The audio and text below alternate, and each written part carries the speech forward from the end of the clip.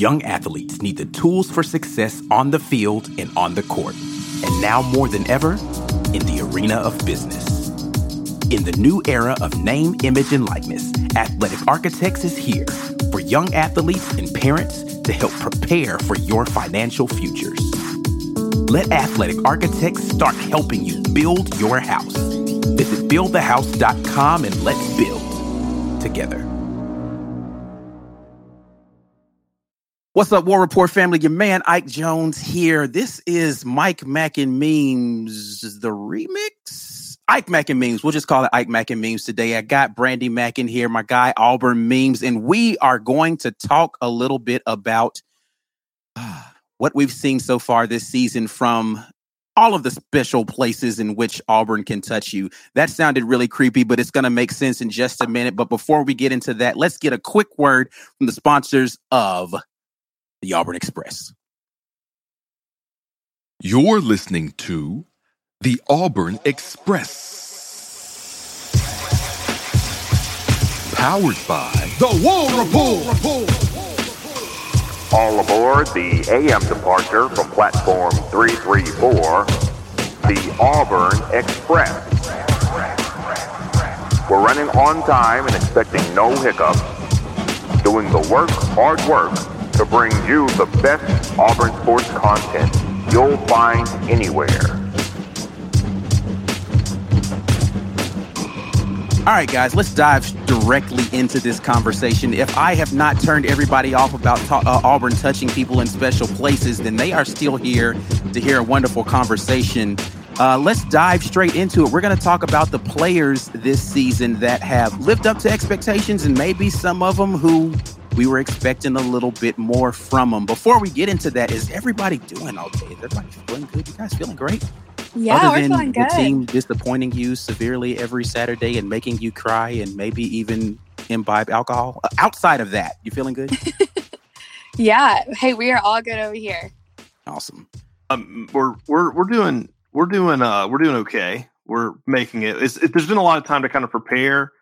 I would say somewhere standing on the field, looking at the scoreboard, like third, fourth quarter of San Jose State, I started doing a lot of those like mental anguish exercises, and I'm in a better place mid-October because of that. Okay. All right. Well, listen, once you get used to it, I guess the pain becomes part of you, and you just kind of get used to like, oh, well, this is what this is going to be like right now, huh? I'm not used to it yet. I'm going to be honest. I still have a little bit of anguish every Saturday, but let's talk about the people who either make you feel better about yourself and say there's hope for the future with this guy, or this guy's definitely an NFL prospect. And then a couple of people who were like, I don't know. I was expecting that one to be a little bit better. We're going to start with everybody's favorite part of any team. Doesn't matter what level. Special teams. We're going to start with the special teams unit, and we're going to talk about which of these specialists have lived up to expectations. I think that there's an obvious one out here. Who wants to take the obvious name of someone who has lived up to the expectations in the specialist unit? Randy, I know you got the name. Yeah. So, for me, it's definitely going to be Anders. What? I would say, That's a left field. That's not where I thought we were going with this. Go for it. We're on the same wavelength. All right, go. Go, Brandy. Okay. I just think I was expecting a near perfect season from him, and there were some key moments where. Oh, you're saying he didn't live up to expectations. Oh, yeah. Sorry. Okay. All right. Great. Sorry. Yeah, no, it's fine. I was worried. I was like, whoa, wait a minute. What were you expecting from him? Sorry, Okay. I misheard you. I misheard you. No, yeah. it's I all was good. saying Anders did Did live not. up to Okay. No, we are back on the Correct, same sorry. page. We're tracking. Let's keep going with this. Anders Carlson did not live up to expectations. Brandy, go. Yeah, I really expected him to have an almost near perfect season. Whether he didn't live up to expectations because of coming back from injury, maybe something going on with his mental, I'm not really sure. But, missed field goals when you're in the position that he's in, I feel like are almost a little unacceptable, and especially more than one. So, yeah, I definitely have been, from a special teams perspective, a little disappointed in Anders, and I feel like he hasn't lived up to the expectations. I thought he would be back to his pre-injury self, but But yeah, that's who I would say on special teams hasn't lived up to expectations. So I mean, Anders Carlson came in preseason. Was it second team All SEC kicker? Yeah. If he's the second best kicker in the SEC right now, which I can't imagine that there are very many. I don't know. I mean, the kid at Missouri, he's kicked better since the one he missed in our game, but like I can't imagine that Anders Carlson is the second best kicker in our conference right now. I can't imagine a world where that exists. So I don't think the expectations have been met from the standpoint of Anders Carlson. Do you agree with that, Memes? Yeah, and let's be real. And I know this is such like a cop-out point, but he said Missouri, let's keep running the Missouri game. He got bailed out on some of those misses 100%. with some penalties. So I know that doesn't technically show up on the stat sheet, but if we're talking pure eye test, that's got to be something you're looking at for like how much worse would things look had that not been there. So yeah, I know that's kind of cheating. I have a hard time. No, that's not cheating. I think that's fair. I think that's fair because he had his opportunities and he did get bailed out a couple of times in that game.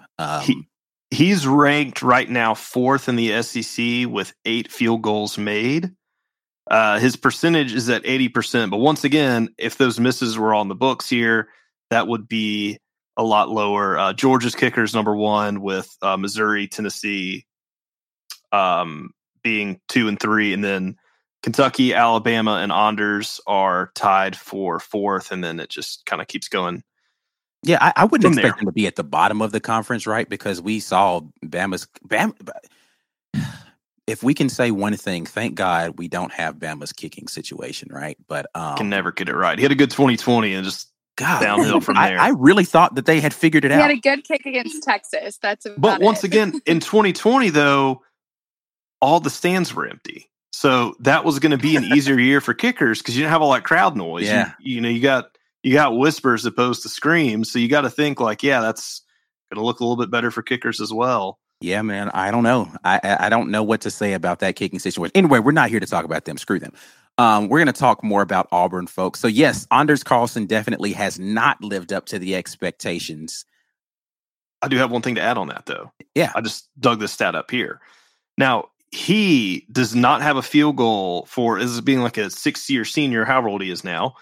He does not have a field goal over 50 yards made this season. Now, Georgia's kicker also does not, who is the leading kicker. Now, Georgia's kicker also has the most 20 to 29-yard field goals made, which I guess when you have an effective offense, it's pretty easy to be in nice positions there. That's actually a little disappointing for him to have so many short field goals. Like they get that close and then they're just not able to get it in the end zone. But so his stats right now, of the 10 he's made, 0 have been within 1 to 19 yards. 4 20 to 29, 2 30 to 39, 2 40 to 49, and obviously 0 50 plus. I don't have the stats for the distances that he missed. I can't remember those off the top of my head either. But once again, hate to say it another time, but kind of padded by some of those little bailouts from the penalties. Or I think, didn't he get iced one time too that he missed? I don't recall. So they tried to ice him in the Ole Miss game and it didn't work. So I was thankful for that. That was at the end of the half for Ole Miss. Or maybe there was was there a false start? I thought there was something that they had that. So the Missouri game, there was 2 offsides penalties that negated 2 misses that he had. So yeah, that was just not a fun game to sit and watch. So it's a great time. Now we get to talk about the elephant in the room for our guy on special teams, who is our hero. Yeah, the guy who has lived up to all of the hype this year. Since Brandy, I let Brandy go first last time. Memes, who you got for this one?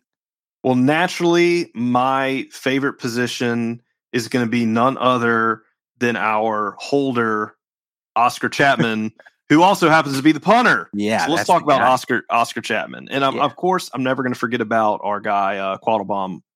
I love a good long snapper. But let me tell you something about Oscar Chapman. All right, can I get my soapbox real quick? Go for it. He might be the best guy on the team. There's a potential. I would listen to that argument. Well, hold on. When you say the best guy on the team, are you talking about just in general he's a nice guy, or you mean he's like he has been the top performer on the team, or both? I mean, he might be a nice guy. I would introduce Oscar Chapman to my mom. Oh, okay. I've never had a conversation with Oscar Chapman, but anybody who used to play rugby probably is a pretty solid person. I've never met a guy named Oscar I didn't like. But generally speaking, so let's talk about his punting here. Yeah. Our guy, do you off the top of your head know, and Brandy, you too, how many yards he has punted this season? Like total yardage? Yeah, no cheating. He had almost 500 in just the Georgia game. So a lot of punting that game. Yeah. I'm gonna guess just because I've been tracking this stat the last couple of weeks, somewhere around let's see, he was 4 something. That put him at 6, 7, 8 now. 1,200 and something yards. Brandy, do you have a guess or do you already know? I don't know, but I would probably guess a little bit higher than that and say close to 1,400. 1387 to the Squirrels. Go Brandy. Very close.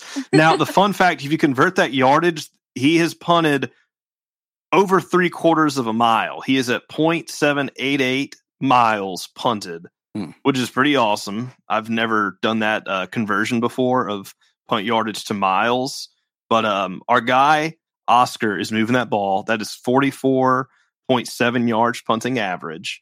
And Auburn has had some question marks at punters, even some recent years toward the end of the Gus era. And we know last year, especially last year, you could catch me ranting about this on Twitter in the past.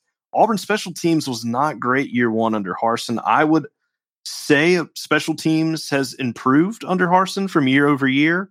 That might be the only group we get to say that about this episode. So I at least want to give them their credit. I mean, I'd say it's improved. There's definitely still been some deficiencies, but at least, and this is more because we haven't actually returned any kicks, we have not seen penalties from that unit consistently this season. Mm-hmm. Yeah, and even toward the end of the Gus years, excuse me, the special teams was not what it once was. And some of the, I want to really say the Chiswick years. Is that am I rewriting history in my own head? I want to say there was just like one 4 to 5 year era. It was always just like everything on special teams. Like we could return punts, returning kicks. We were making kicks. I mean, it was a great time. I want to say that was like maybe when was McCaleb, he was doing some stuff. I think he was returning kicks. That's probably crossover Chiswick, early Gus. Yeah, in those years when that was happening. Yeah. And I mean, I guess to be mentioning on the special teams deal, I love Keontae Scott's moxie out there. 100%. He's ready to go. The LSU decision, as we'll call it, was painful. Yeah. When he just decided, like, all right, I'm running all East-West on this one and just totally muffed it. But we'll talk about Keontae Scott more in this episode, but I love everything about his game. Young player, that was just a dumb decision, but you can tell he's got that fire under him. When he sees that punt in the air, he wants to grab it and go. Yeah, I mean, he is 100% a guy who just wants to make a play every time he steps on the field, and I love that about him. I won't necessarily say I had high expectations for him, so he's a guy that, pleasantly surprised at what could potentially be there for Keontae Scott as a returner, just because of what you're talking about, his willingness to go out there and make a play every single time. 9.5 punt return average right now. So out of I guess I think I'm on Sports Reference right now. They're giving him 11 return attempts, 105 yards, 9.5. No touchdowns, unfortunately. There's no kick return touchdowns and punt return. I think every team should at least have, at some point once a season, at least one punt and or kick return a season. That's just something you got to have as a staple. Season's not over, but I mean, that's one of my favorite plays to see is when a kick or a punt gets returned. Just, you want to see a stadium get lit. Yeah, it's exhilarating when that happens. Yeah, I would love to see it happen. I mean, a return over 15 yards will turn a stadium on its head. But yeah, a touchdown is a whole different level of excitement. So hopefully we get a chance to see that. And Keontae Scott seems like the kind of guy that can deliver it. Any other people we want to point out from the specialists that have disappointed or have lived up to expectations? There are not too many. I mean, listen, you talked about Quattlebaum. Let's not underscore the fact that none of the long snaps have looked bad this year. Like, there hasn't been a thing where we're like, oh man, that snap looked awful. Like we haven't had snap issues. That's not been a thing for our specialist unit. So that's not to be just kind of brushed aside as if it's nothing, because that's not the case for everybody. Yeah, you screw up a punt snap, that puts you in a pretty nasty situation. I will say, just because the narrative was talked about there and I mean, as you remember, after I guess it was the Missouri game, when everyone was kind of wondering, like, all right, do we need to start looking at McPherson? And right. There were multiple people in press conferences that asked Harsin, is there a potential change that could be looked at kicker? Right. And I think Anders, at least in the Ole Miss game, did enough to maybe qualm some of that. But 2 for 2 in that game, one of them being a 40-plus yarder. So hey, yeah, not mad at it. It's good to see that his seniority and experience and just being used to how intense, we'll put it, those moments can be, that came through. And I mean, hopefully we feel good about the future with McPherson. I would love to see McPherson, you'd think, then some of these smaller games we'd had a chance to see him. So maybe he'll get a shot against Western Kentucky to get out there and see what his leg can do. Because obviously he's known for, oh man, this kid was drilling those 60-yard bombs in practice in high school. Like, you love the urban legend of a guy kicking. Right. I don't think any player comes into a college locker room with more mystique for what they did in practice in high school than kickers. So would love to see how well. Yeah, y'all know what I'm talking about. Like, oh man, you feel that ball helium in outer space, or that boy's kicking it. Like, I want to see what he can do. Just because that's the future, and I think it's what we're about to talk about with this podcast. Is like, we know what we got with the seniors. What do we have for the future? Worth noting, Oscar Chapman is still a junior, so Waddlebaum's senior. I don't know with COVID if we have seniors and super redshirt COVID medical seniors. I don't know how this stuff even works anymore. Right. But I guess, like, in theory, most everybody still has some eligibility, minus Nick Brahms now. Anyway, but so yeah, that's what we've got. At least we got our guy Oscar coming back. Yeah. So I mean, I think we're okay from a specialist standpoint going into the future. So let's pivot here. Let's talk a little bit about defense. Let's talk about defense. And that's right. Yeah, I know. This one's going to be tough. I'm going to be honest. There are a couple of people, and if you guys watch the show on YouTube, then you know a couple of names that I'm going to point out here when we get into this thing. But I'm not going to start. I'm going to let other people talk, and then I will agree with you vehemently if you name names that I would have named, about people who both have played well, who have exceeded the expectation, and people who not quite there where we thought they would be. Let's start on the high note. Let's talk about some things that you loved to see from our defense, people who have stood out and it's like, man, they lived up to the hype, or they exceeded everything I thought, or I had no expectations and this was amazing. So we'll flip it this time. I'm going to let Memes go first, and then we'll go to Brandy with people who lived up to it or exceeded the expectations. Who you got?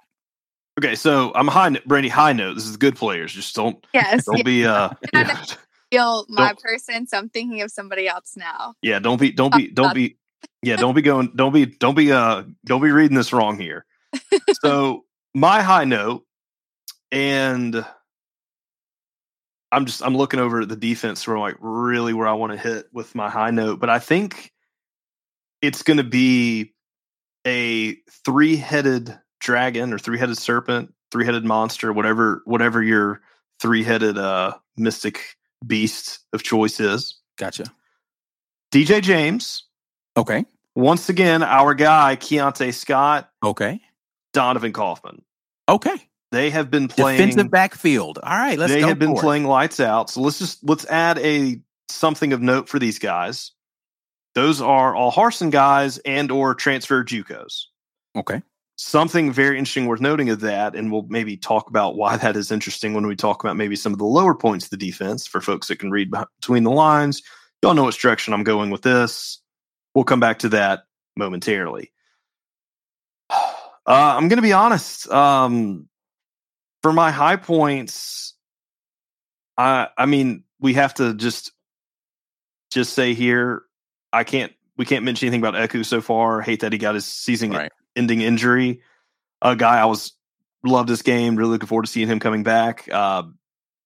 Just I can't really put him on either side of that right now, just because of the unfortunate circumstances that happened with him. Not that he was a problem either way, but it just stinks that we really couldn't see. No, he looked like he was going to have an amazing year. Yeah, I what was his just potential about to could say, be. I was actually going to use him for my high note for what little we did see of him. Yeah. I mean, I think his ceiling is unlimited. Like, so I'm going to let you finish down your list. Here, I got one more and I'm done. Okay, go ahead. Yeah, because I want to come back to the Eku Leota point, but go ahead.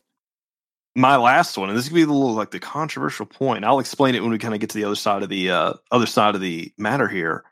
Colby Wooden played, especially against LSU, played out of his mind. It was everywhere. Yeah, but that's going to be it on defense. I'm going to let everybody kind of wonder, like, all right, there's some names that were missing there, and where we go with them. So I'm gonna pass it off to Brandy. I think Colby Wooden started slow, but he's been coming on as of late these last couple of games, definitely making his presence felt. But before we get to you, Brandy, because this is one of the people on your list, I want to talk about Eku Leota a little bit, right? Okay. Played amazing the games in which he was there. He was, I mean, if unblockable is a real thing in this league, he was as close to it as I think you can get. Like, he just was, I mean, sideline to sideline. I literally was doing a watch the film session and watched Eku Leota on back-to-back plays make tackles literally on one sideline, get up the next play, make the play on the opposite sideline. Like, that's not like back-to-back plays. He chased the ball down both sides, and I was just like, yeah, this guy, he's a menace. He's blowing up plays. He's getting pressures. He is making his presence felt every single time he's out there on the field. Unfortunate. So this is the question I want to ask about Eku Leota. Is there any chance that this injury derailed his decision to go to the NFL next year? Because he does have one more year of eligibility that he can use. Does anybody think Eku Leota comes back for another season?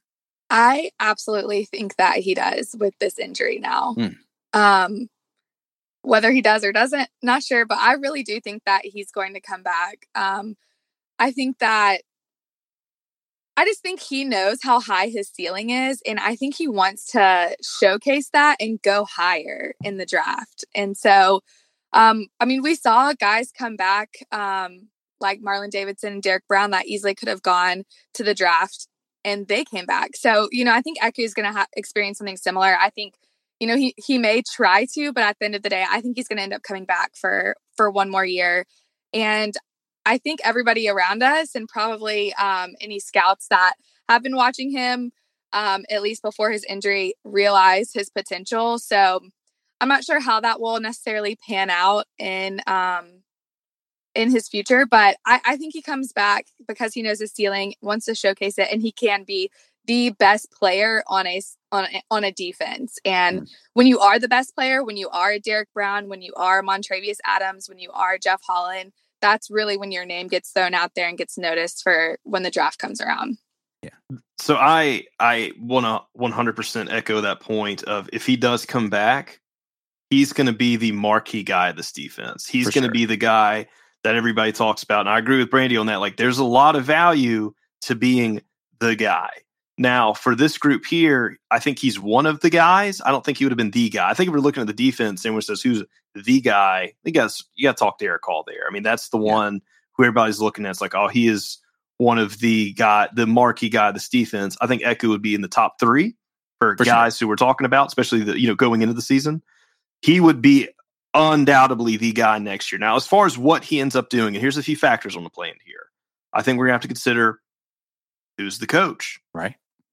People transferring in, people transferring out, and then what does the NFL look like for what position he's going to play? I'm guessing they're going to possibly look at him. I know he plays a stud at Auburn, playing edge in the NFL, or because I know there's a bunch of different ways to kind of use those hybrid positions in the league with different teams, et cetera. So guys that he would be potentially, like, what would his class look like in the NFL as far as like guys he's going to be going up against this year, potentially next year? I think all those things go into factor there. But like I said, I think the biggest would be who's the coach, what is the outlook of this team as far as who stays and who comes in the transfer portal? Because they get a whole bunch of other guys that would be potentially competing with that stardom, you got to think like, all right, or am I don't know. There's a lot of factors that could play that. Or maybe he says, hey, I will be the leader of a marquee defense. We'll get more guys in here. Let's do this again. Or let's look at slow him out. Who knows what he could do? I think there's a lot of factors. I think there's definitely a fair objective side for both ends. Is he NFL ready? Could he get drafted? I think we'd all unanimously say, yeah, I think he's in good shape there. Now, on the flip side of that coin, would there be benefit for him taking a medical red shirt and coming back another year? I think it would be really hard to disagree with the fact that he could up his stock a lot for a lot of reasons going both ways. I think all Auburn fans would love to have him come back. For sure. And I think other teams, I don't think other teams that Auburn plays want him coming back. And as you mentioned, he was doing very well. And I think like a lot of other members of the defense, they were really kind of getting their steam going into the season. I think if he were still healthy, he would be really, really having some strong momentum and taking some names if you're still out there. So, yeah, I mean, I think that the thing that, and I say worry just because that's the Auburn fan in me talking, that worries me about him not coming back is the injury that he had isn't one that you worry so much about projecting whether or not he can bounce back from, right? It wasn't a lower extremity thing because he's a speed rusher, right? So you worry if he has some sort of lower extremity injury, is he going to still have that burst, right? Like, no, he's got, it's an arm. So yeah, maybe he does an arm tackle as well the first couple of months, but you rehab him properly, he'll still be out there having the explosiveness that he would have all before the injury. So, all right. So Eku Leota potentially coming back, and we would welcome him with open arms. Eku, if you're listening to this, come on back, man. One more year. Let's run it back and do this thing right next time. All right. So let's talk. Anybody else on your list, Brandy, of people who expectations met or exceeded thus far this season? Yeah, I think I agree with all of the guys that Meme said, and then adding in Eku, but then also Derek Hall. We can't talk about the defense and high spots without talking about Derek Hall, and he definitely met expectations. I think by the end of the season, he will end up exceeding those expectations, but he's doing his job, and he's doing his job well. And there has really been nothing negative at all from him this season. And so I would just add Derek Hall to that. He deserves the hype that he was getting preseason where we are right now too, because I think without him out there on the field, it would look a lot uglier than what we've seen already this season. So we can't talk about high spots on the defense without saying Derek Hall. Don't say things like it could be worse. All right, but no, Derek Hall is one of those guys. I think that he's a max effort guy the entire time, and I love the energy that he brings. He is still a menace, and teams actively have to game plan against him. The one thing that he's doing a lot more this season that I think hasn't been as pretty is him in pass coverage. Now, hey, he had the first interception of the season, right? So him dropping back in pass coverage allowed him to do that, and he looks like a freaking fullback once he got the ball in his hands. But he hasn't been like wonderful in pass coverage, and which is probably why he doesn't do it a lot. And so that's something I wonder if they were trying to showcase his ability and his athleticism to be able to move that on to the next level. Derek Hall's another guy who, I mean, from an eligibility standpoint, he could come back for another season if he isn't satisfied with the way this one went. And, the other guy that you mentioned along that defensive front, Memes, he's only a junior, right? Colby Wooden, right? Correct. He has another year that he could come back. Now, I think it's highly unlikely either of those two guys come back this year. But both of them theoretically could return, and we could return 3 really, really good defensive linemen / edge rushers for another season. So good thing that those guys are performing well. Anything else that either of you want to add before we depress ourselves with people who have not necessarily gotten to that place? Well, no, let's go. Let's jump in the rabbit hole. All right. Let's talk about it. Who are the guys? Because I don't have anybody who I want to add to either of your lists. You guys named all the people that let me just go back and highlight one person though that we talked about that we didn't really give a lot of praise to. Well, 2 people. DJ James, number 1, was a breath of fresh air at the outside corner. I mean, he was on my list. Yeah, no, he was on your list. I was just kind of giving a little bit more kudos to him. But he was amazing. And the other guy that was on your list that we talked about, but I think has been, to me, the most stellar performer on that defense. and that's Donovan Kaufman. I think Donovan Kaufman has been everywhere this year.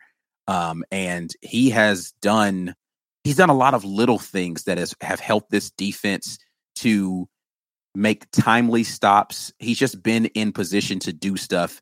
And he's been pretty assignment sound for the most part. I mean, of course, nobody's perfect, but I like the way that Donovan Kaufman has played this year. So definitely kudos to him. All right.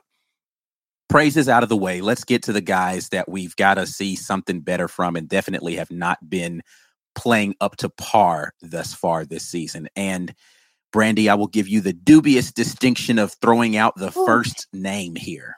Yeah. So I think first I'm going to start off with Owen Pappoe.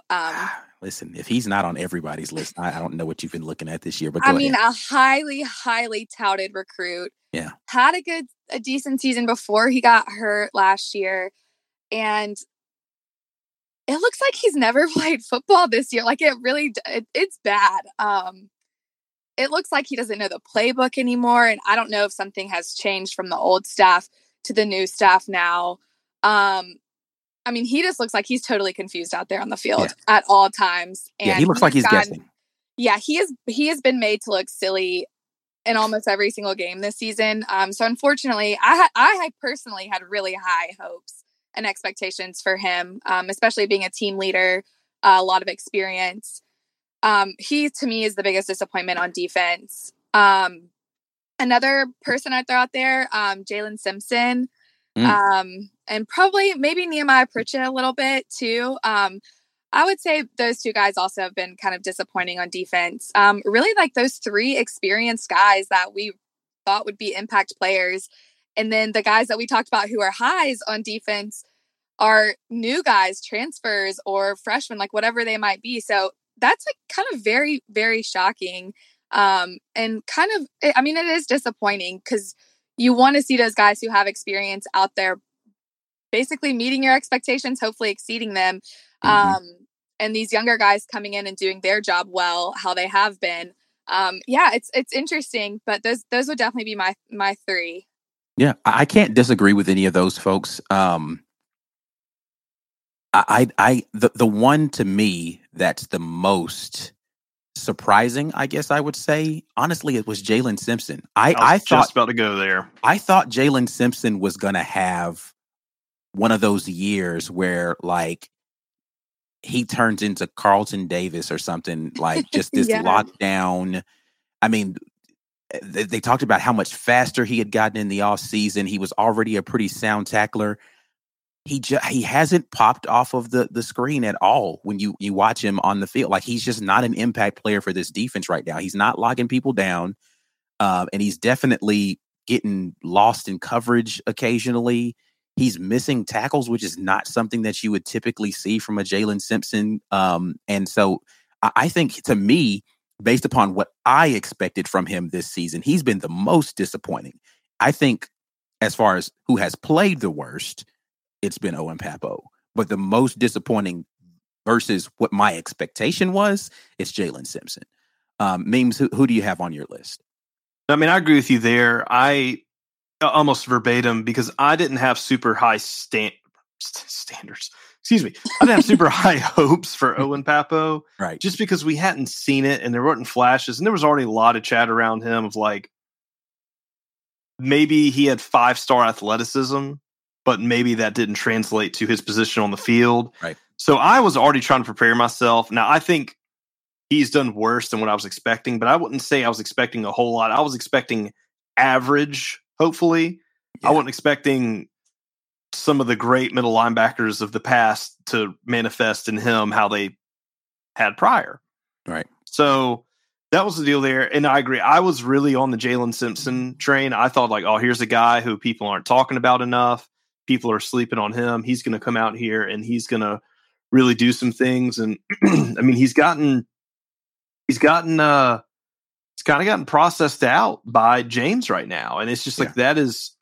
And of the two starting corners, I think if you had given people their pick, who was going to be the guy DJ James would supplant, everybody would have said Nehemiah Pritchett. Yeah. And he, and Jalen Simpson, if I remember right, like I want to say he had like a pretty good like Iron Bowl last year. He made a lot of timely hits. I mean, he he showed flashes last year that really made me think like, all right, he can do it. Yeah. So yeah, that was tough. I mean, Pritchett has definitely been struggling as well.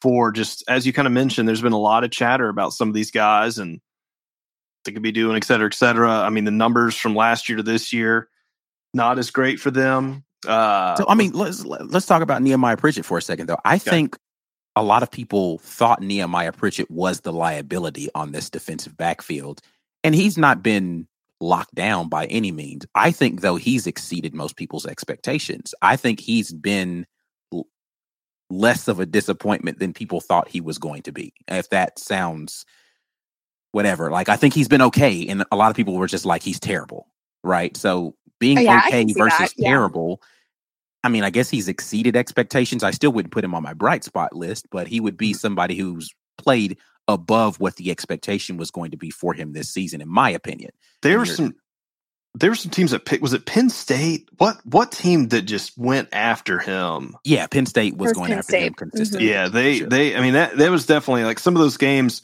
To me, I think one of your biggest insults can be if you're playing defensive back when the opposing team is like, all right, send it to his side of the field. He can't cover you. Yeah. Now, it's one thing if it's a major mismatch, like you're going against an all-time wide receiver. If you're just going against some average guy and you're still getting burned, that's rough. So, yeah, we won't go into Papo too much longer. We've already kind of hit that.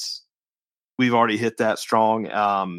I'd say everybody else has been fine. They've done enough what they need to do. There hasn't been anybody that I've really thought has stepped up, and this would go really across the board to just make a massive game-changing play, but to be that pick six, the interception, the massive tackle for a loss that doesn't just automatically go right back for another big reception. There haven't been enough game momentum shifting defensive plays.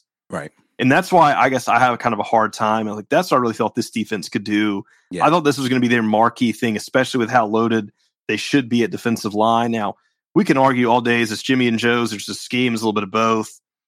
I'm not going to dive too deep into the coaching side of it right now. That's just not my thing. There's a film room review that you guys do that has plenty of that. So I want to bring up Derick Hall, though.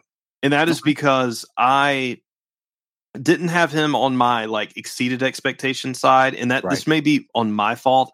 I had insanely high hopes for him this season. No, I think that's fair. I could understand why someone would say Derick Hall has underwhelmed me based upon what I thought he was going to produce this season, because he hasn't.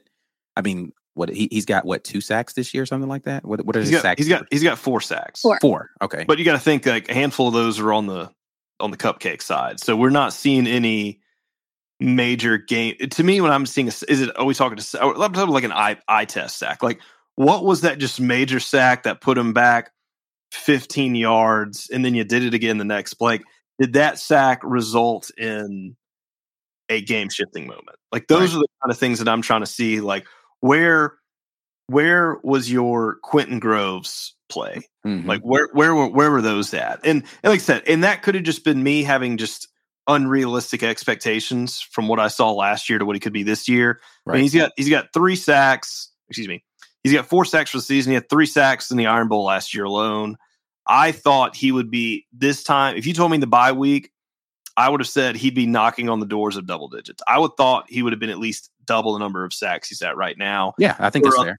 I mean, they even said averaging a sack a game. I would have thought he was averaging at least a sack, maybe a sack and a half per game at this point in the season. And then the other disappointing side of that would have been, I would have been like, well, he's not getting as many sacks because everybody else is taking them from him, which that's not happening either. Obviously, Luzeku, that hurts a little bit of that. But, I mean, what did the team say? That we want 60 sacks this season? I mean, they were writing some big checks, and they're not cashing it right now. The team as a whole is at 1, 2. Are we even in double digits right now for sacks? I'm looking at it right now. So 4, 7, and 8, I know not to go too much into this, Ike, but 13, how much of that do you think has to do with game plan and scheme more than the actual performance of the players? And that's part of it.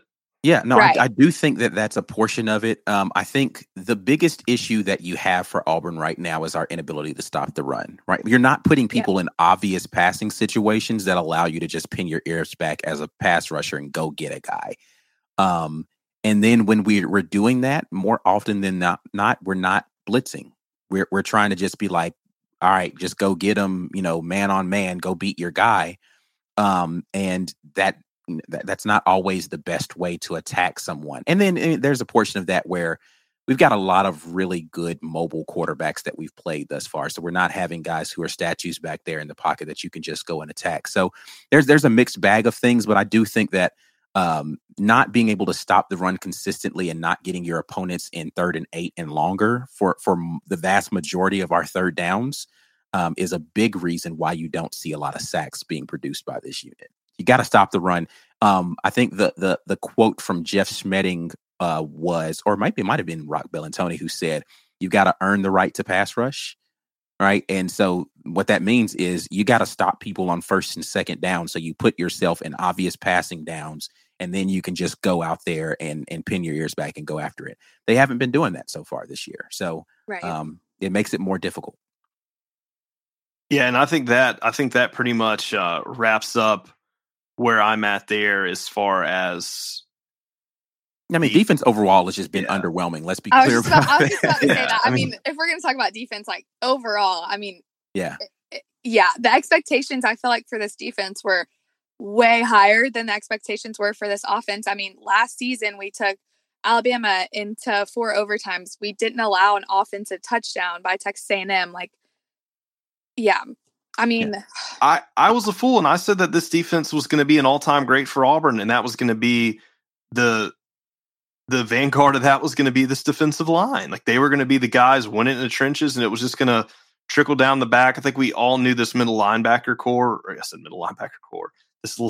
core was going to be definitely the weak point of it, but that's definitely still the weak point of it. But I don't think the defensive line has done as much as I thought they were. And like I said, we can really dive down to how much of that is coaching and scheme, which, not to take a little heat off the players, that's definitely a factor here. Yeah. But there's definitely some things to be left on the table with them. And there are some things I won't dive too deep into some of the numbers here, but definitely some of these bad defensive numbers do kind of lead back to Owen. Now, he is leading the team in tackles, but in a few categories, Owen Pappoe should not have 3 more solo tackles than Derek Hall. Right. That to me is a little bit of and talking about eye test, the solo tackles, he should have a lot more of these solo tackles because he's gotten burned by guys who shouldn't be burning them. Right. Like, he's gotten juked out way too many times, or he's gotten Owen Pappoe should be leading this team in tackles by a big margin. That's you just expect they're going to run away from Derek Hall without Eku Leota in there. They're just not all right, we're just going to go to the other side of the field away from him, or we're going to double team him and let somebody else be the guy. And that means your linebacker should have free run. All right, cool. Just go get him. And you see the gap last year that McLean and Chandler Wooten had versus the rest of the team. And that gap is not even scaled to where we are at games of the season, is not what it should be right now. Yeah, and that's the essential. That's really the only reason why I don't have Wesley Steiner on this list, is because I expected him to struggle this year.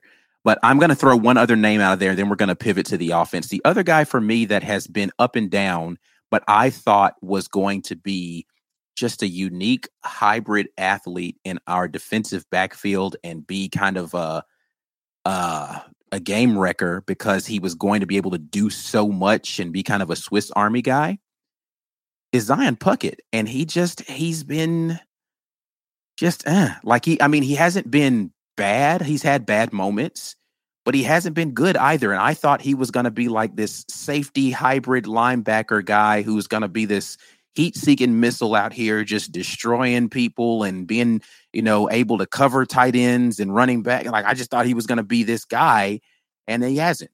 He hasn't been that guy, man. And I think he's been, for me, a little disappointing. Yeah, I'd say he's definitely had a quiet year. Yeah. And I think the other problem, too, just looking at the stats here, as far as just guys leading in tackles, the fact that you're seeing the safeties have as many tackles as they have had right now is long runs out there. Because the linebacker, because they're getting beat by the they're beating the linebackers. Yeah. So therefore, because I mean, Zion Puckett right now is as far as total tackles, I mean, it's Cam Riley at 34, and then which is crazy because he's been hurt. Scott, Kaufman, and Puckett are all tied for 33. So you've got right there 4 guys that are essentially all in the same. But and then Steiner and Derek are right up there too on that. And it's just those tackle numbers are way too spread out. And once again, not trying to pick on the linebacking core too much, but you're seeing more of that fall to the secondary and the safeties because it's not getting done where it should be getting done. So there's the stats tell the story that our eyes are seeing. Yeah, for sure. But all right, we're not going to beat up the defense too much because we have a lot more people who we can beat up over here on the offensive side of the ball. You guys are definitely listening to the Auburn Express. And we are going to get straight to it and talk a little bit about offense. I want to end on a high note.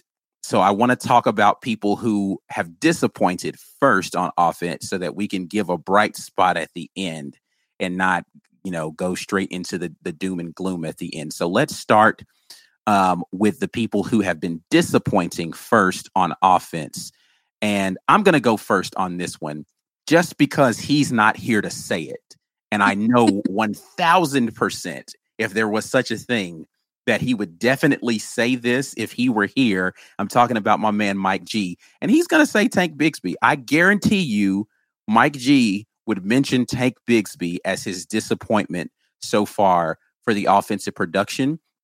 And I'm going to say that is a factual thing, that Tank has underperformed to the standard that everyone thought he was going to perform. Now, that's not 100% his fault, right? It's not Tank's fault 100%. I'm just talking about expectation versus productivity. And thus far this season, Tank has not been the surefire 1,000-yard rusher that everybody came into the season saying, oh, Tank's he's going to get 1,000 yards. There's no way Tank Bigsby does not get 1,000 yards this season, or at least come close.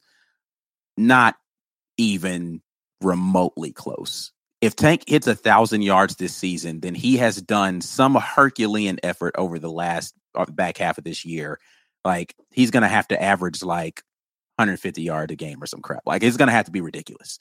So I would say, based upon the expectation, not because he hasn't played well, Tank Bigsby has to be on that list of people who've just not performed up to the standard of what people thought he would. Does anybody want to adamantly disagree with me on that point? I would fully agree with that.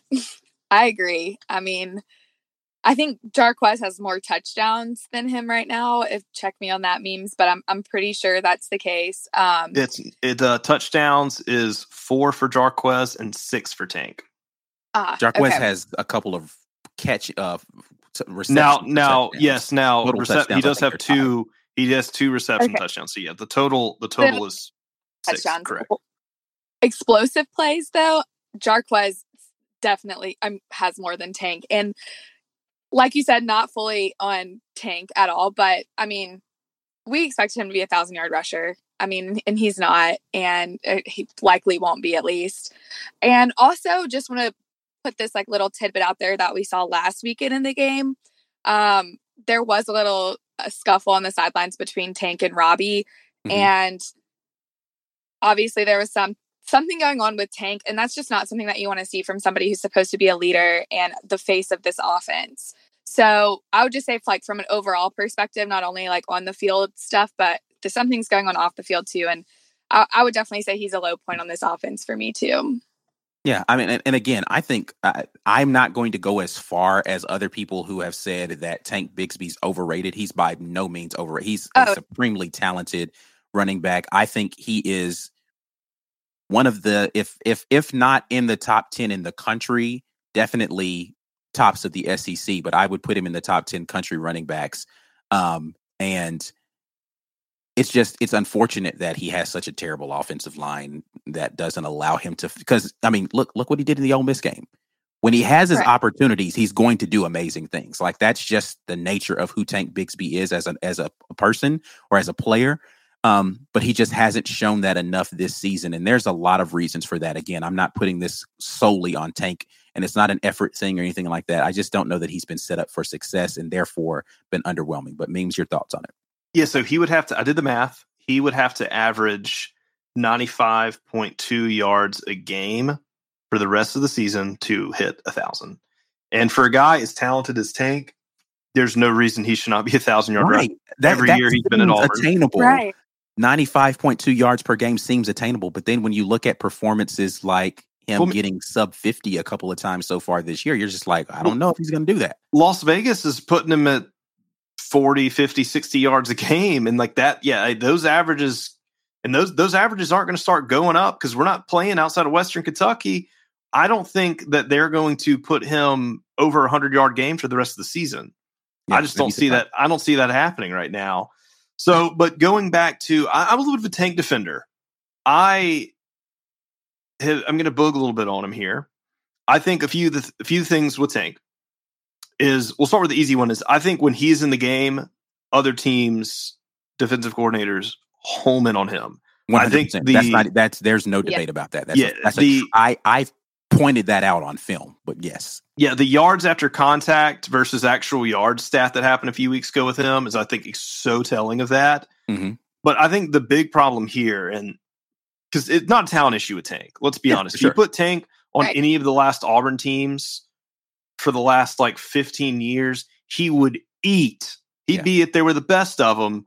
It's going to be one of those things where, looking back at history, people are going to say, wow, we really squandered his talents. But just to echo your point, he's going to pass Kerryon Johnson this year in total yardage as an Auburn running back, and he's going to do it in 3 seasons with 2 of probably the worst offensive lines Auburn has had in the last 10 years. No, probably 30.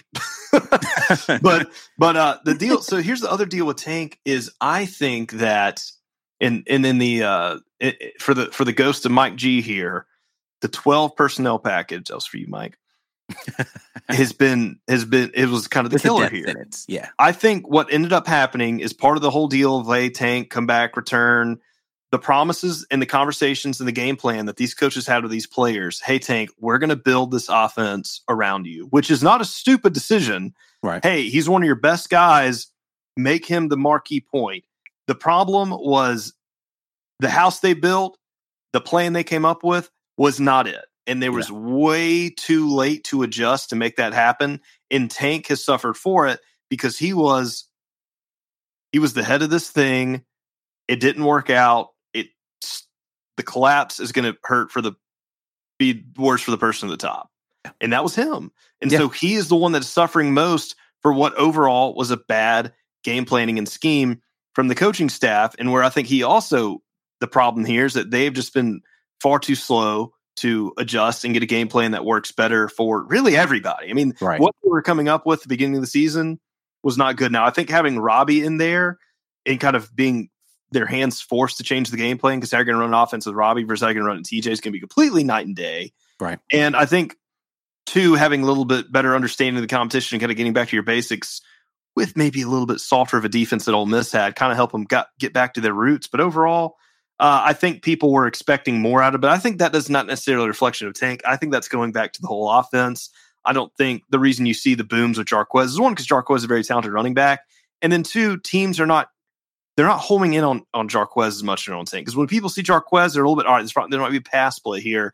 And obviously they've been able to take advantage of that shift and let Jarquez burn them. And we saw some of that last year with Jarquez versus Tank, when Jarquez was eating a little bit more at the beginning of the year. And then when the talent gap came up and he wasn't sneaking up on people, it was like, all right, well, let's get back to Tank. He is the more consistent, hotter hand here. Yeah. But are we going to continue? Are we continuing on with Tank, or am I ready to jump on? No, listen, we can move on to other people who have been underwhelming. I'm ready to do my low points of the offense. Yeah. We're done. All of us, we'll just go ahead, and I don't even think this is worth talking about, because people who don't even know football know this. Our offensive line is awful. Yeah. I don't think they're necessarily, their expectations were already low, but if there was a way to not meet those already low expectations, I would say that they're there. I don't even think that's worth talking about, though. Because everybody already knows there's a couple of people in particular that I want to highlight from the offensive line, but continue. Yeah, so outside of the offensive line play, though, I would say 2 guys that are kind of low and haven't met expectations. John Samuel Shanker and Shedrick Jackson. So John Samuel Shanker, I mean, he broke the Auburn record for the most yardage by tight ends last season. Really experienced tight end. I expected a lot more out of him this season, and he has been really sloppy in almost every game this season that he's played in. I'm not really sure if he's the best tight end on the team right now either. I've been really disappointed in him, and I think it goes back to kind of the similar things that we saw on defense. A lot of these older, more experienced guys just aren't living up to these expectations, and it just makes you scratch your head and be like, how did they not get developed better, or what, like, kind of what has been going on? And I don't know if it's a change in scheme or whatever, but definitely John Samuel Shanker. And then Shedrick Jackson, I mean, he can't get open.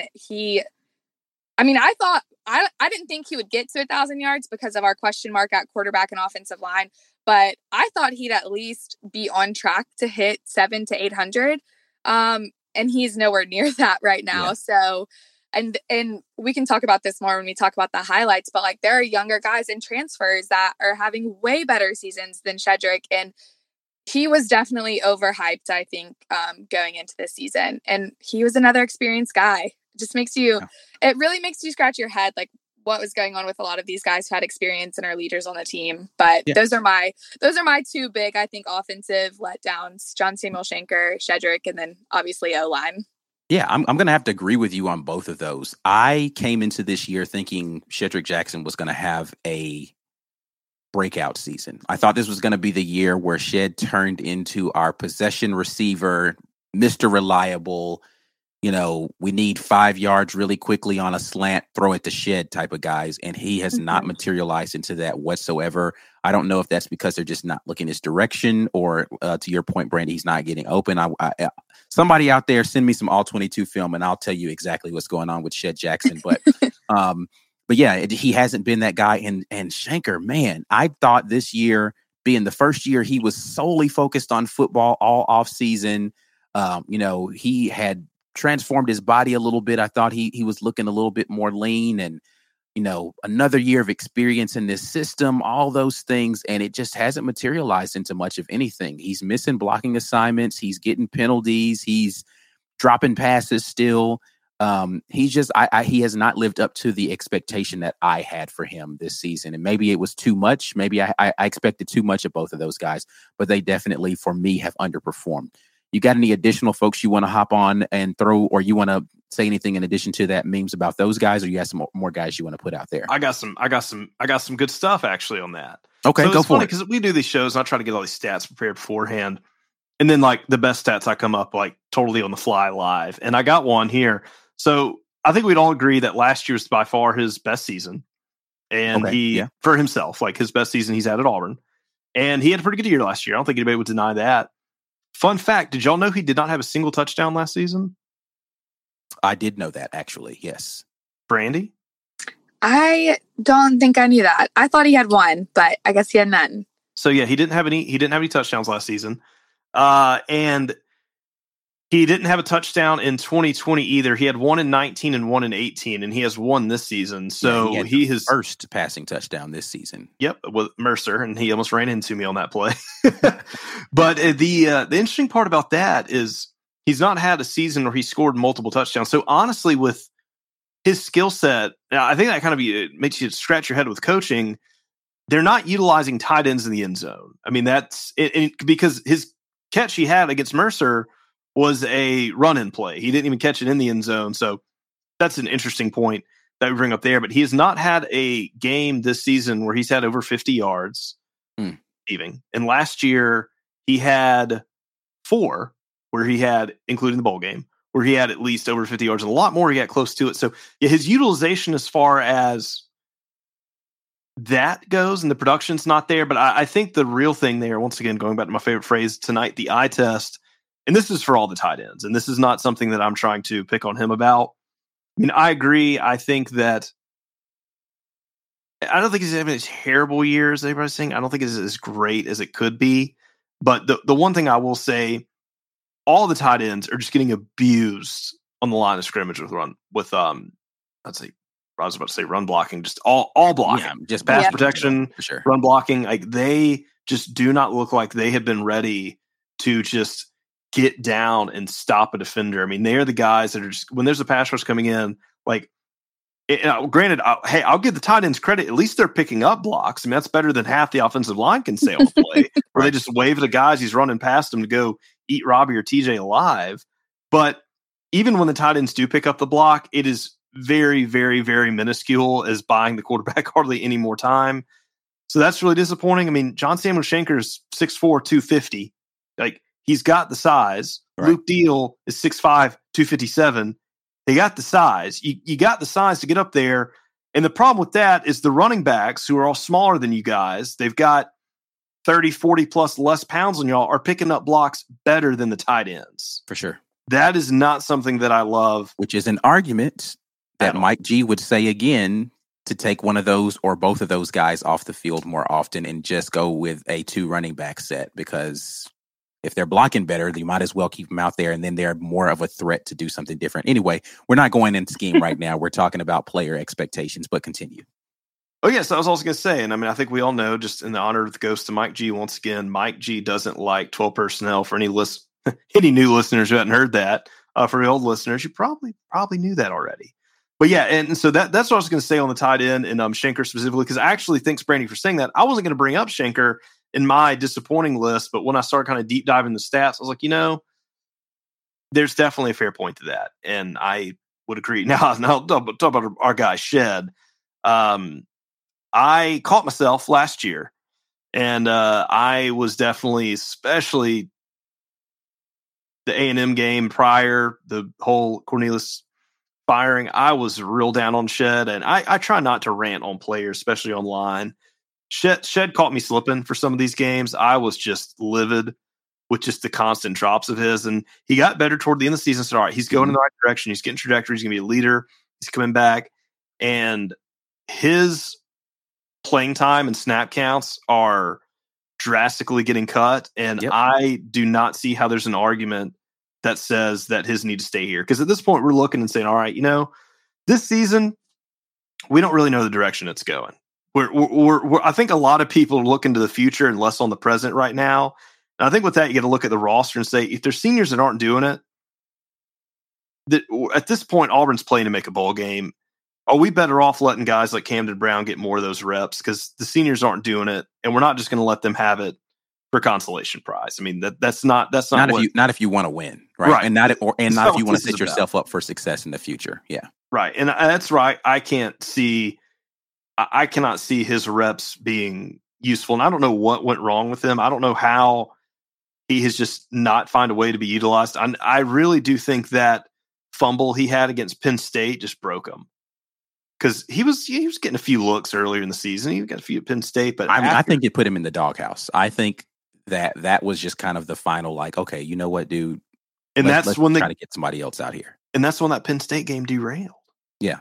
So, but Brandy, do you have any more negatives or any more under exceeding offensive guys? No, I don't think so. I know Ike mentioned there's some specific guys on the offensive line he wanted to point out, though. Yeah. Let's go there. Yeah. So let's go there. So I'll preface the first one and say my expectations weren't very high. To your point, Brandy, I think there are a lot of people who are like, I just don't expect this offensive line to be very good at all. This guy in particular has been particularly horrible for me, and that is Austin Troxell. I mean, again, it's not like he was some stellar performer. He's been very bad. He's been very bad. And I think the other person who I thought actually was a bright spot when he got a few starting opportunities last year, and I thought he was ready to take another step, is Killian Zare. I thought he was going to be a better offensive lineman performer, and he just hasn't been that so far this season. And that's terrible when those are two guys who have a lot of starting experience. Well, not a lot from Killian, but Austin Troxell got plenty of snaps. Brandon Council would have been on that list had he not moved over to center. Since he's moved to center, I think Brandon Council's been a breath of fresh air at that spot. I agree. But he, and the reason, not because Brandon Council's been getting beat so much, because it hasn't been terrible from that standpoint when he was at guard. it was more so like kind of the boneheaded plays, like the personal foul call that he got in was it the Penn State game where he got the personal foul penalty after the TJ hit? Like, it's just little after the TJ run. It's just like little things like that. It's like, and then, the kind of ill-timed comments that he had prior to the Georgia game. It's like, come on, dude. Like, these are things you shouldn't be doing as a super senior. Like, you should have enough cool-headedness about you to not do these sorts of things. So he's not going to be on my disappointment list because I do think he's played better since he got to center, but I can't ignore the play of Austin Troxell or Killian Zara as two guys who I'm just like, you know what? They're not doing it for me. They are not doing it for me along that offensive line.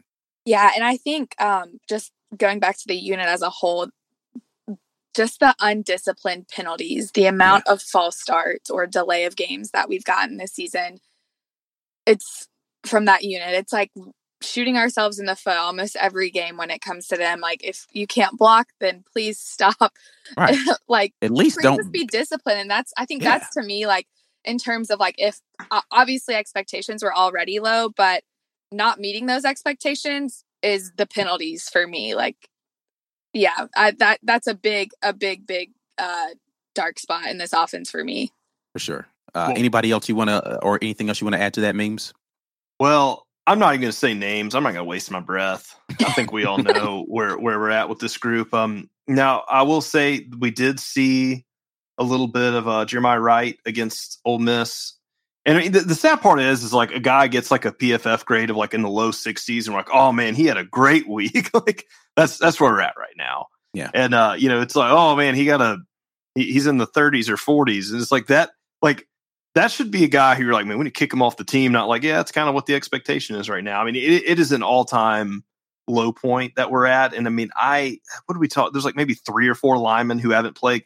They about emptied the bench and nothing can get right, which to me, and I have been a very, very well noted like Will Friend hater in the last few weeks, because at this point it is somebody evaluated these guys and said, hey, this is them. Somebody's coaching them, which would be him.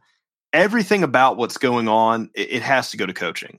Yeah. And what the deal is with him. And there are people who are like a little bit more on the defensive side of Will Friend. I still say it can be at this point, because the problem is like when a guy's just missing a block, that's a coaching thing. When it's happening consistently, it's a coaching thing. Because I can get it like, hey, we've taught him everything we can. We got him eating. We got him lifting. He's just getting outgunned back there. Right. He's reached his physical ceiling as an athlete, but that's not happening. When someone just breezes by you because you didn't pick up a block, or 3 guys are blocking 1 guy and then 2 guys just run on through because y'all have just no idea what planet you're blocking on, that is a coaching thing. And I get it. You lost Nick Brahms. Shoot, maybe Nick Brahms was the glue that held them together. Maybe Nick Brahms was the real offensive line coach on the field the whole time. He's still helping out as a I don't know if he's a grad. I don't even know what his role is. He's on the sidelines, though. Right. I think everybody has a lot of respect for Nick Brahms, but geez, it is not good. And it's got to be someone real friend. And in a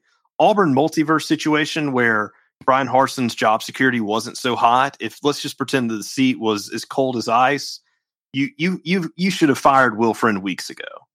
Yeah, I mean, the issue that you have with firing Will Friend treatment is the momentum that he's apparently got with a couple of recruits that they're hoping to bring in. And I think that that's the only reluctance that you have. What you do have to figure out if you're Brian Harsin is whether or not you need to get somebody else to coach the X and O's portion of your offensive line and just let Will Friend try to go get you talent. But anyway, again, we're not talking about coaching right now. We can definitely have a whole other conversation about coaching. Any other players, though, that you feel like have underwhelmed? And we'll try to end on a high note here before we get out of here. But any other underwhelming offensive players? Well, I'm not going to specify names right here, but I definitely think there was a lot of guys on the carousel for wide receivers of who was going to be playing what. And we saw that depth chart change a lot from game 1 to where it is now, because I think you got to kind of wonder about Tavares Dawson, who jumped up pretty high in the depth charts. Right. And did he have taken a red shirt this year? I don't know that he's actually declared that red shirt, but he is not even on the 2 deep right now. At the he already had taken a red shirt up. Okay, yeah, he had a red shirt last year for sure. That's right. So yeah, he was a guy who was listed as a starting back who was out. So you got to kind of wonder what was going on there. Like, how did you climb the depth chart in practice just to get processed out during the game? And, the irony there is that, he's behind Javaris Johnson, who will say for high points. But yeah, I'm not going to say it was a low point because I don't know really what the expectation was there. But I just think it's definitely like there's a question mark. Like, how did you get that high and then not? And then also too, just side note there, no expectations, but just the grand mystery of Capers and like, yeah, what is the deal with him and just not being able to see the field where he played more? You thought that was going to be Gus's guy once upon a time. So, right. The deepness of the wide receiver room, but I think that's really all we've got as far as, this was going to be definitely a major highlight of the offensive line, but that's probably all I've got there. Okay, I think cool. Everybody. So let's end it high. Yeah, let's talk about people who have been pleasant surprises. The unfortunate reality is this is probably not going to be a long list, but it is a reality that we do have some hope in our offensive group. So who are the guys who have stood out to you as, wow, I think the obvious person who's played particularly well is Jarquez Hunter. So let's not camp out on Jarquez Hunter too long, but I do want to give him his props. And I can tell by the reaction of Brandy there that this was somebody who was on her list. So I will let her be effusive in her praise of Jarquez Hunter. But are there any other guys? But Brandy, go on Jarquez Hunter, and then we'll talk about some other guys on the offense. Yeah, I think probably since the offseason, I've been talking about how I think Jarquez is going to have a breakout year, and he kind of has. And I hats off to him because he has just been creating space on the field when we thought that wasn't possible with this line. I've been very impressed with him. I have been saying, there's a potential, at least in my mind, that he might be running back one, not actually, but like kind of. Mm-hmm. Just the talent that he has and the grittiness that he has. He, to me, is the brightest spot of this offense. Yeah, I think he's been playing. I love his effort. I love everything that Jarquez Hunter brings to the team, but continue. Yep, agree. But like you said, let's not camp out on him too long. I think besides Jarquez Hunter, though, my other two kind of bright spots on the offense, I'm going to go ahead and throw out Robbie Ashford out there. We knew going into the season that there was a question mark at quarterback. A lot of offseason chatter about Zach Calzada. And then TJ Finley was essentially named the starter. And now Robbie is our QB1. And he is young, but he has shown a lot of potential. He is young and has also made some young mistakes. For sure. I just think that our offense as a whole, when he is out there on the field, is so much better than any other quarterback that we've seen this season out on the field that's not Robbie Ashford. The legs that he has on him, the athleticism, and once he gets in a groove and is able to actually get a good pass off, he knows how to find a guy and target them and make a good pass too. I think his ceiling is very high, and I'm excited for the future when it comes to Robbie. Robbie, if you're listening to this, no matter what happens this year, please stay at Auburn because I think your future at Auburn is so bright. And then I would say besides Robbie and Jarquez, other bright spots, Coy Moore. Okay. Yeah, so that's somebody that I personally was excited for this season coming in as a transfer from LSU. I think he probably is number one or number two in terms of, for me personally, wide receiver play. Let's just forget about whatever play call happened in the LSU game where he was throwing the ball. But honestly, besides that play, I think he's done a really great job at finding an open field and making some really hard catches and making some good plays. Yeah, I think he's been kind of, to me, the only star playmaker and wide receiver besides maybe Javaris Johnson. But yeah, those are my three highlights on offense. Okay. Well, I know who one of yours is going to be, Means, because you hinted at it earlier. So you're definitely going to talk about Javaris Johnson. So him, and then are there any others that you'd like to add to your list? And do you have any comments on Brandy's list? No, I think she nailed it. And I think I'm going to, of course, segue me right into Javaris Johnson. And he was a guy that last year had an uptick when Auburn as a whole had a downtick. Mm-hmm. So kind of hinting at the whole post-Bo injury, his numbers started going up. Right. And that was when TJ Ole came Miss in. was the game I think that he started to skyrocket. Well, no, excuse me, Arkansas. Mississippi State. He had a 100-yard game against Mississippi State last year. The game I'm thinking about, he had the deep catch against Arkansas. I think that catch in that game was like, okay, we've 39-yard touchdown. Yeah, we've got a deep threat now in Javarius Johnson, and I think, going forward after that game. I do think in the Ole Miss game though too, he had the one. It was ruled a pass because it was a lateral, maybe in that. No, that was Mississippi State where that happened, right? Mm-hmm. Where he had the super long lateral catch or whatever. But anyway, Arkansas, I think, is where he woke up and then he just kind of went on his ascent. Anyway, continue talking about JJ. So yeah, he was a guy who was on the rise last year. And I'm gonna be honest, I was devastated when he had the transfer report. I was like, that was a guy I was looking forward to seeing. Hindsight, I was right. Glad he stayed. Glad the sadness and disappointment for him, because I'll be real here. I was a lot more sad when he entered the transfer portal than Kobe Hudson. Real talk here. I'm not going to disagree with you on that. I think hindsight will tell us that. That's mostly because Kobe had the drops issue, right? Like, I think Kobe Hudson's a supremely talented guy. He just can't consistently catch the ball. Javarius Johnson catches darn near everything thrown in his direction. Right. And I was looking forward to his future at Auburn, and hindsight was definitely there. I mean, I agree with Brandy on Coy. I do think Coy is taking time to kind of get in the rhythm of things. But a lot of people forget, Coy Moore is still young. He's only a sophomore. So there's a really bright future with him. I think I would say Coy's kind of meeting the expectation that I had for him. Right. The one thing that he didn't meet the expectation, he's not meeting the expectation he had for himself, but I think he's meeting the expectation that others had for him. Yeah. And he's a transfer too, which not another non-experienced guy on this team that's making plays and stepping up. Listen, there is an undertone of a conversation that we can have here about the people who have been brought in by this new staff outplaying and outperforming people who are holdovers from the previous staff. We're not going to go there today, but just put a pin in it. That's a real thing. Yes. Now, in honor of the ghost of Mike G, once again, I'm a guy who I was really liking the direction he was going. Unfortunately, the injury happened to Malcolm Johnson Jr. Didn't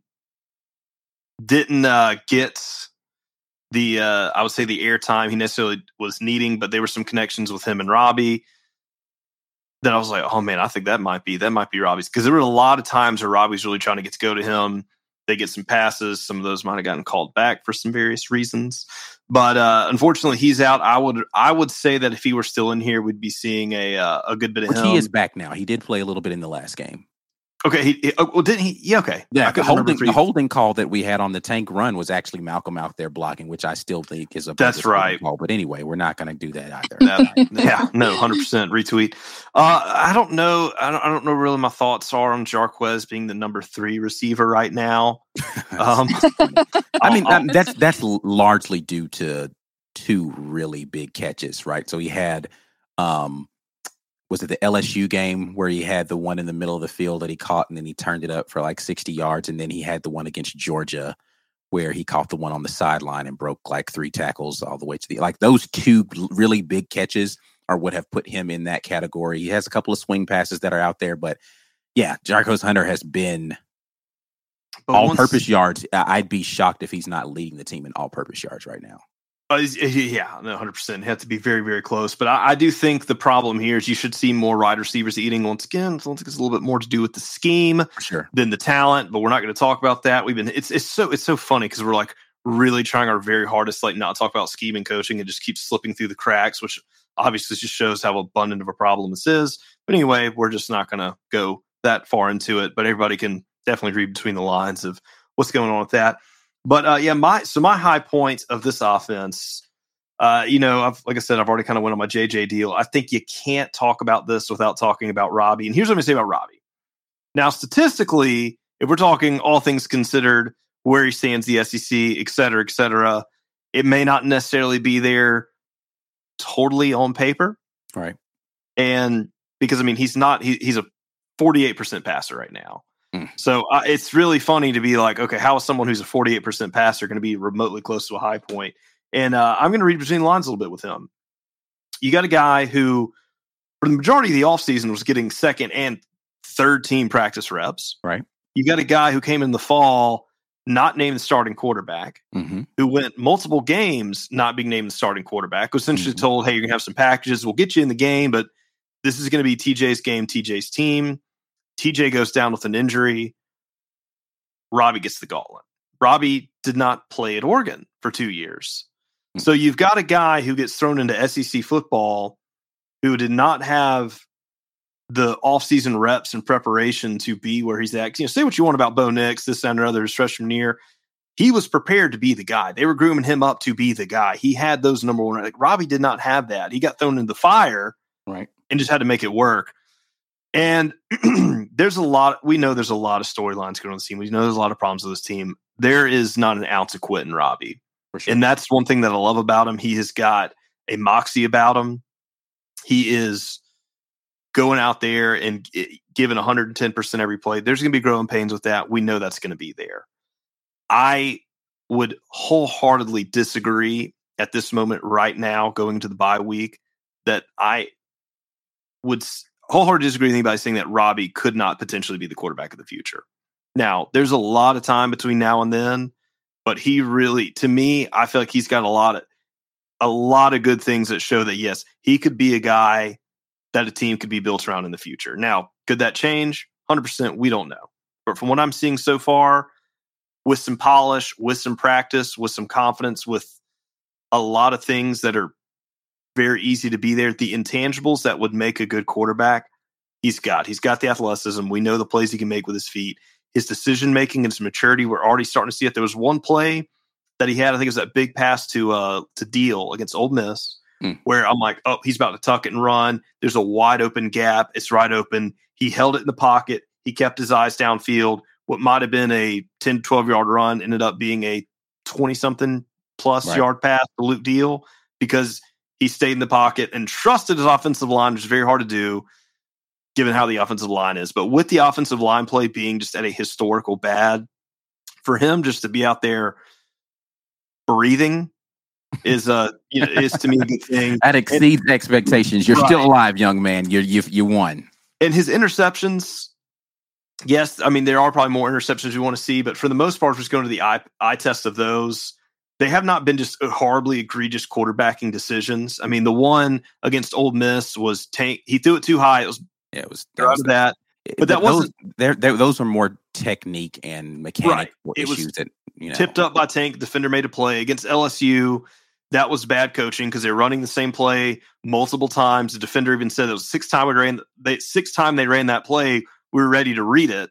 So once again, the coaches put him in a situation where the defender made a very easy read on the ball and made a good play. But that wasn't necessarily wholeheartedly on him. So you can look at some of those interceptions and have that same type of deal.